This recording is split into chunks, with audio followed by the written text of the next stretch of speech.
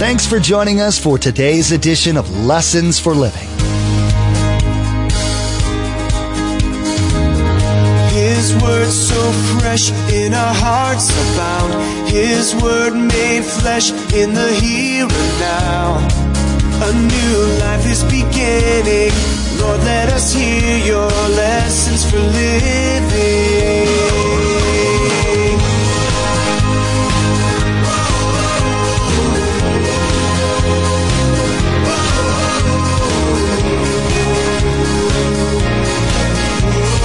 Lord, let us hear your lessons for living.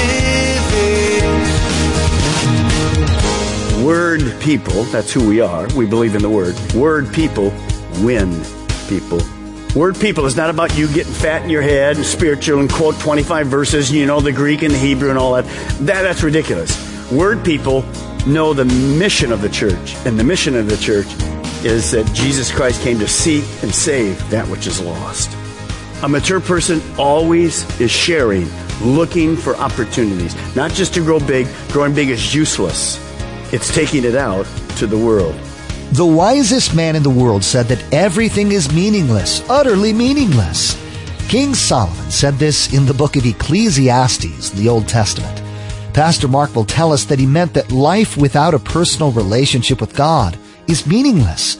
Nothing we do is of any lasting value. Nothing we do can change the course of events, and yet God has placed each of us here in this day and age to make a difference.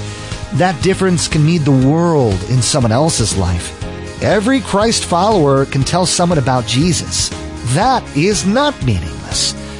Remember, there's quite a few ways to receive a copy of Pastor Mark's teaching. We'll be sharing all that information with you at the close of today's broadcast. Now, here's Pastor Mark in the book of Psalms, chapter 119, verse 9, with our continuing study entitled, Assured, Encouraged, and Warned. Lord, let us hear your lessons for living. You can't leave here and go, well, put it in my iPad. Look at this. Right there's my notes. Man, praise God. When will you ever look at them again? Well, I don't know. There they are. I love you taking notes. You should take notes. Ton of you don't take notes. You know how much you remember when you leave here? That's about how much you remember. Nothing. So you can apply it. When you get to sticky notes, does Balmer say that? Well, yeah, that was point number 3. Oh. I'm trying to teach you. I love you. But you can't just do it here. You have to apply it. So get yourself into a community group. Get yourself in a small group. Get 4 of you together. Do the sticky notes. That's how this works. Can you imagine this week in Boston? If all those guys that did this amazing things that happened, the amazing thing that happened, all of those guys passed all of their education, police, FBI, they passed it all with their head, but had no practical experience. How do you think it would have ended? But see, they knew, because they had experienced this, how to do it. That's what I'm trying to challenge you with today. Now, when you think about that, look at these words quickly. I'm going to go through them. Here's what the Bible says. Watch. Colossians. Let the Word, the Bible, dwell in you richly. It becomes part of us as you teach and admonish one another with the wisdom. See, anybody that has a conversation, if God opens a door, you begin to share. Well, this is the principle I learned, and I'll share with one. This is the principle that I learned, and here's what we learned last week from Pastor Mark. I can't be at outs with people in the church and say I love God. So I have to kind of get that thing in my marriage and all the different places we talked about last week. Look at the next ones quickly. Put on salvation as your helmet. And take the sword of the Spirit. The way I defeat Satan is with the Word of God. So here's what I want you to write. All of our campuses, knowing and obeying the Word is what brings victory and spiritual maturity. So John says to these young believers, right on. I'm encouraging you, man. Go for it. Good job. You've learned to defeat the enemy. By the way, we'll learn a little more next week. Jesus, the minute he headed into ministry, he heads into the wilderness. 40 days of temptation by Satan. 3 times he defeated Satan by quoting the Word of God and then submitting to it. See, you just can't quote it. You have to submit to the plan of God. If you're ever going to live in victory, you must have a good knowledge of the Word of God, then obey it, then apply it, and then live it. It's a process. Now, we've taken brand new Christians. We've taken young Christians that are maturing. Now we're going to go to the fathers, the older, mature. Proverbs 20, verse 29. I want to see where you fit at all of our campuses right now. Here's what it says. The glory of young men is in their strength. Gray hair is the splendor of the old. Look around you. What do you see there? You see young men or do you see gray hair? Nothing to be ashamed of. Their muscles aren't quite the same anymore. Those of you that are bald, I think you're out of the Bible. I don't know what really happened there. Sorry. And those of you that don't have gray hair, somebody's helped you. I know your age. All right, now. Let's go back to 1 John chapter 2, verse 13. Watch the transfer. I write to you, fathers, because you have known him, God, who's from the beginning. I write to you, fathers, because you have known him, verse 14, who is from the beginning. I read that and I think, John's got Alzheimer's. Well, it's the same thing twice. No, what he's making is an emphasis. As you mature in the Lord, the thing that's important is that you experientially know God. And you keep knowing God. It's not anything else. It's the foundation of your life. Write it like this morning. This third category are mature people. Fathers.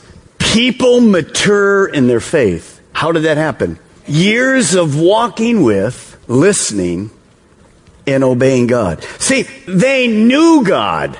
They just didn't know about God. They absolutely knew God. There's a huge difference between religion and relationship. Knowing about God from your classes or history or church will never bring you spiritual maturity. That's why people have been confused in the church. You say to somebody, how you doing? Wonderful. How long have you been a Christian? 48 years. Are you mature? Absolutely. 48 years. Well, that means nothing. That means nothing. You can have a person that's been a Christian 2 years that's growing way more than you at 48 years. Doesn't have to be the way. But see, maturity is not related to that. So how do you really get to know someone? John says, these people are mature, really know God. How do you get to know somebody? You spend time with them. My wife knows me. I know my wife. 47 years this year. How would I know that? Because I'm a smart guy. Now, how do we know each other? Because we spend every day with each other. A mature believer understands that God, the Holy Spirit, lives in them. These people that John's writing to, he's going right on. Terrific. I'm encouraging you. I'm assuring you that your walk with God is growing. See, they had a long-standing relationship. They continued to grow and mature in their walk with God. Now, I want you to look at me because I want to say something to you. Spiritual maturity cannot be fast-tracked. There is simply no substitute for years of an experiential relationship with Jesus. You can't forward it. It simply comes day in and day out. Now, I've been a Christian more than 60 years. I'm still maturing. And by the way, every category that we talked about today, the new believer, the young believer that's growing, and the mature believer, none of us are sinless. We're still working at it. Paul, at the end of his life, said, I haven't arrived. If Paul didn't arrive, good luck for me. And don't laugh, good luck for you too. So we're sinning less, we're working, but we should be able to learn, and that's the thing valuable. In our churches, I was sitting with somebody last night, and they were saying, actually it was at McDonald's. And they said, your church is such amazing. You have such a wide variety of people. All kinds of nationalities, all kinds of ages, all these young families with kids, and yet you have the older people. I said, that's exactly right. Now let me challenge you. You that are older and mature, hopefully by both work together, you need to be around the younger people. You can teach us a lot. And I believe I can teach you a lot. Just because of where God's had me and all the times I've failed. I had my devotion on Friday, and I want to write down a verse. It came to me, and I put it down, and I want you to see it. You know it. Your word is a lamp to my feet and a light to my path. And I'm not a writer, but I wrote this, and I believe God wanted me to read it to you this morning. Listen. We are all on a journey to our real home, heaven. We have God living in us. We have God's Word illuminating our steps on the path of life. Remember, as Christ followers, we are walking in the light. He is the light. Every morning, take time to be with God in His Word. If I could say anything to you that would encourage you and assure you that you'll grow in the Lord, every morning, take time to be with God in His Word. Listen, His encouragement, His loving correction, and His divine guidance awaits. Let me say it again. His encouragement, His loving correction, and His divine guidance awaits you as you set aside and honor Him with some of your time. The only way to do life is with Him and His Word. And by the way, as we journey on the way home, we need to invite others to go with us. That must always be in the heart of a maturing believer. And then I wrote this, and I want you to write it this morning. Word people, that's who we are. We believe in the Word. Word people win people. Word people is not about you getting fat in your head and spiritual and quote 25 verses, you know, the Greek and the Hebrew and all that. That's ridiculous. Word people know the mission of the church. And the mission of the church is that Jesus Christ came to seek and save that which is lost. A mature person always is sharing, looking for opportunities. Not just to grow big. Growing big is useless. It's taking it out to the world. Now, all of you, and I'm encouraging you to do this, would you get on your Facebook, all of you that do Facebook, and just write some things that you've learned as you've matured in the Lord. Just write a few little lines. It could be a verse or it could be a principle or whatever. Do that and point them back to this passage so they can come back online, people that don't know the church, and they can watch the service or whatever. Just link it back. Those of you that are older and don't know Facebook, you're saying, what the heck is Facebook? Just get your grandchild. They'll sign you right up, baby, and you'll be stuck in that sucker forever trying to find all these people that died and whatever. But put this in there. Put this people in there, would you? That'd be a good thing, right? Here's what I thought about. Be encouraged because God is faithful and He never fails. I've learned that. Be assured that God answers prayer. Be warned that God's plans are better for you than any plan you can ever come up with. I've learned that the hard way. Be encouraged, you're loved by God. Be encouraged this morning. What God started, He'll finish. And be encouraged, listen to and obey God's warnings. Be smart. Listen to and obey God's warning. Here's the bottom line. Let me give you this. Here's the bottom line. Your Father always knows best. How many remember that television program? But we have a heavenly Father. By the way, you watch TV today, the Father is an idiot. He's always stumbling. He always fails. That is not our Father this morning. He always knows best. Now, look at verse 15. Here's the warning. This is what I'm going to teach next week. Do not love the world or anything in the world. This is the warning. If anyone loves the world, well, the love of the Father is not him. Next week, we're going to learn why God warned us about the world's power to negatively affect our vision, our values, and our destination. It's interesting. We'll spend a week on that spiritual warfare. John talks about the Antichrist that were in the world 2,000 years ago. Did you know this morning there's lots of Antichrists in the world right now? I'm sure I'll take a little trip to Revelation and talk about the real Antichrist that's coming. So you don't want to miss it, because this world is plummeting to hell fast. But we have the answer. Now, I can also learn from characters in the Bible. God never hides characters in the Bible. And I want you this morning to turn to Ecclesiastes. It's a great book by King Solomon. He wrote 3. Ecclesiastes, you'll see where it is here in a minute. It's about halfway through the Old Testament, basically. Now, Solomon was a king. He was King David's son. And he wrote 3 books. The book of Proverbs. He wrote the book of Song of Solomon. But in his old age, he wrote this book, Ecclesiastes. All of our campuses, chapter 1. Now, when you get there, I want you to look at me, because I want to give you some understanding. King Solomon was one of the richest and wisest men in the world. From his younger years, he had the ability to pursue purpose, meaning, possessions, pleasure, power, prestige. From the beginning, you name it, Solomon tried it. We all know the thing about a bucket list.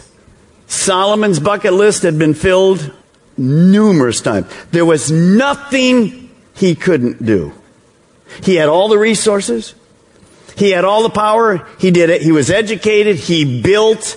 He had queens and kings coming to see him. He had more money than you could ever imagine. He had horses. He had 1,000 wives and concubines. Nothing. And at the end of his life, Solomon kind of looks back. And he writes for us what he discovered. That's pretty valuable when somebody at the end of the life is honest. And he writes something very interesting. Now look at just for a second. If you're going to write a book, would you put at the beginning of the book the end of the book?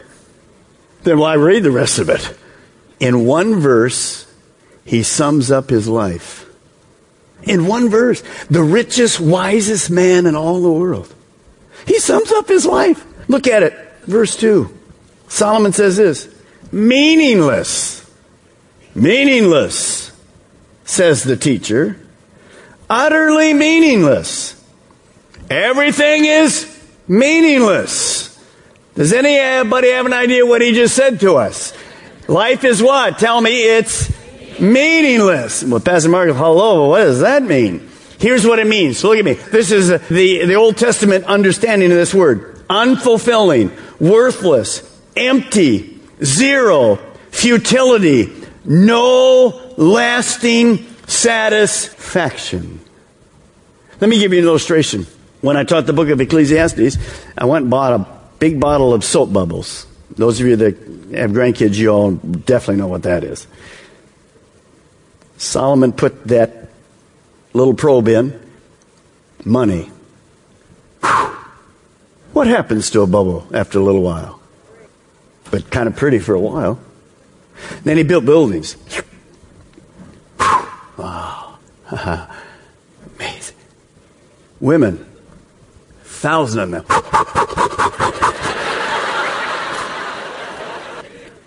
What did he discover? Initial? Right on.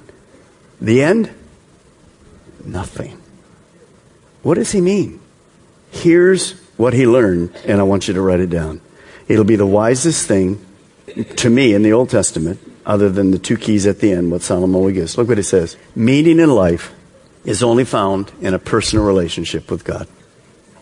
See, what Solomon tried to do is live life under the sun. That means without God. He had the ability to do whatever he could do as a human. More than, you'll never be able to do it, I'll never be able to do it. But if I'm wise, I can learn from somebody that had it all, tried it all, did it all, and it was absolutely bubbles that brought nothing to his life. That's wisdom.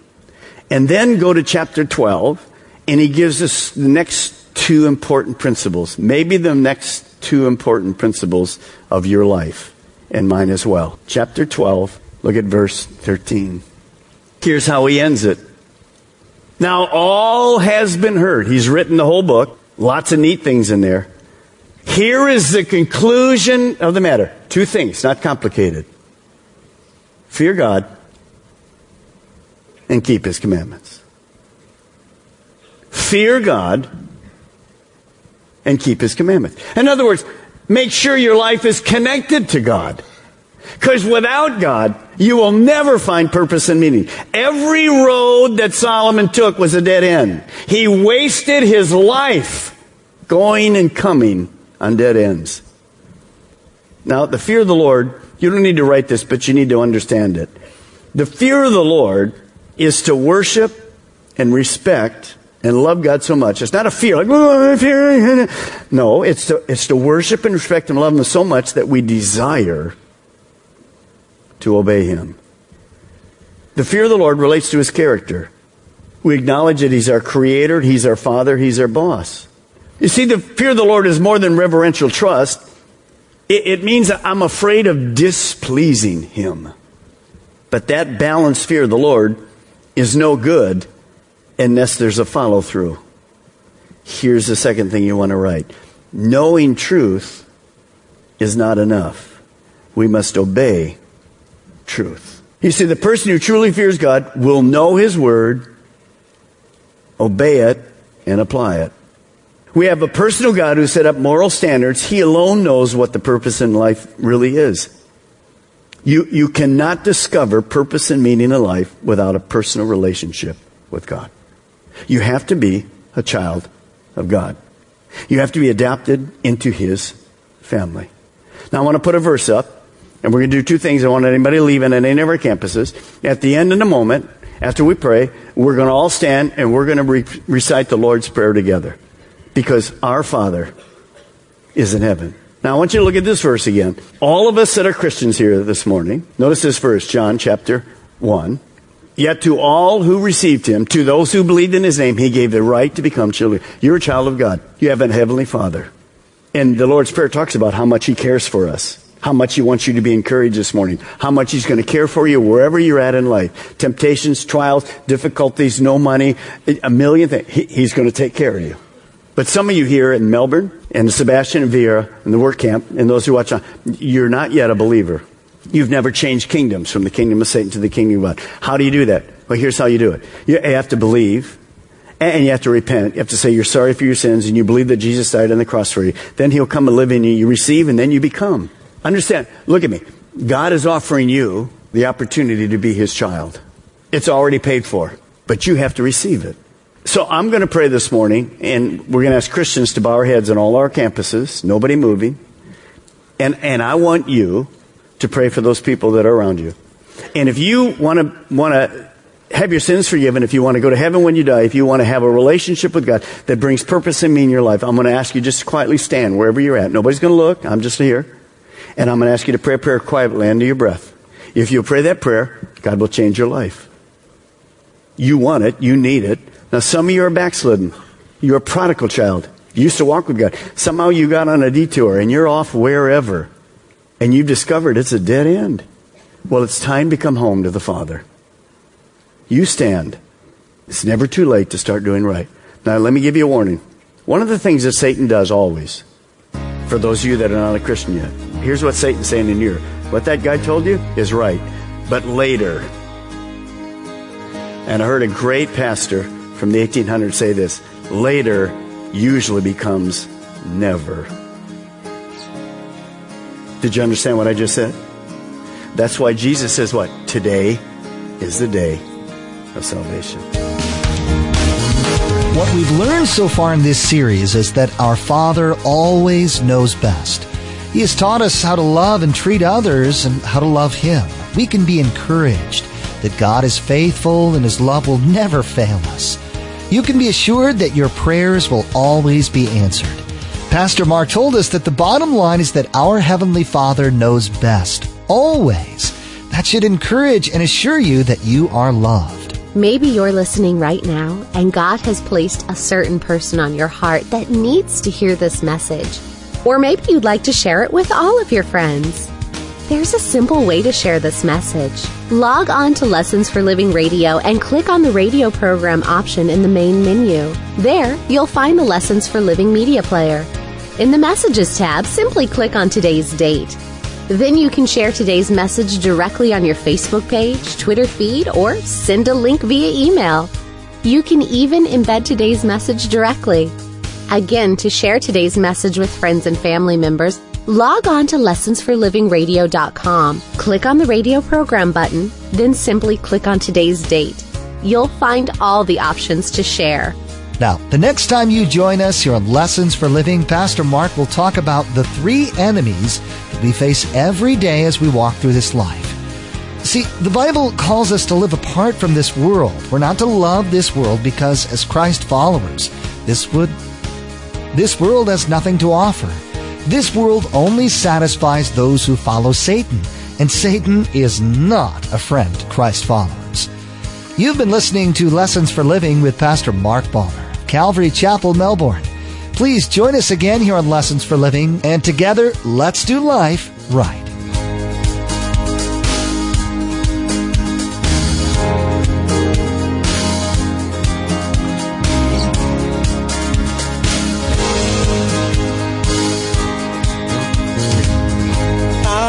Has seen and our ears have heard His word made flesh in a hurting world.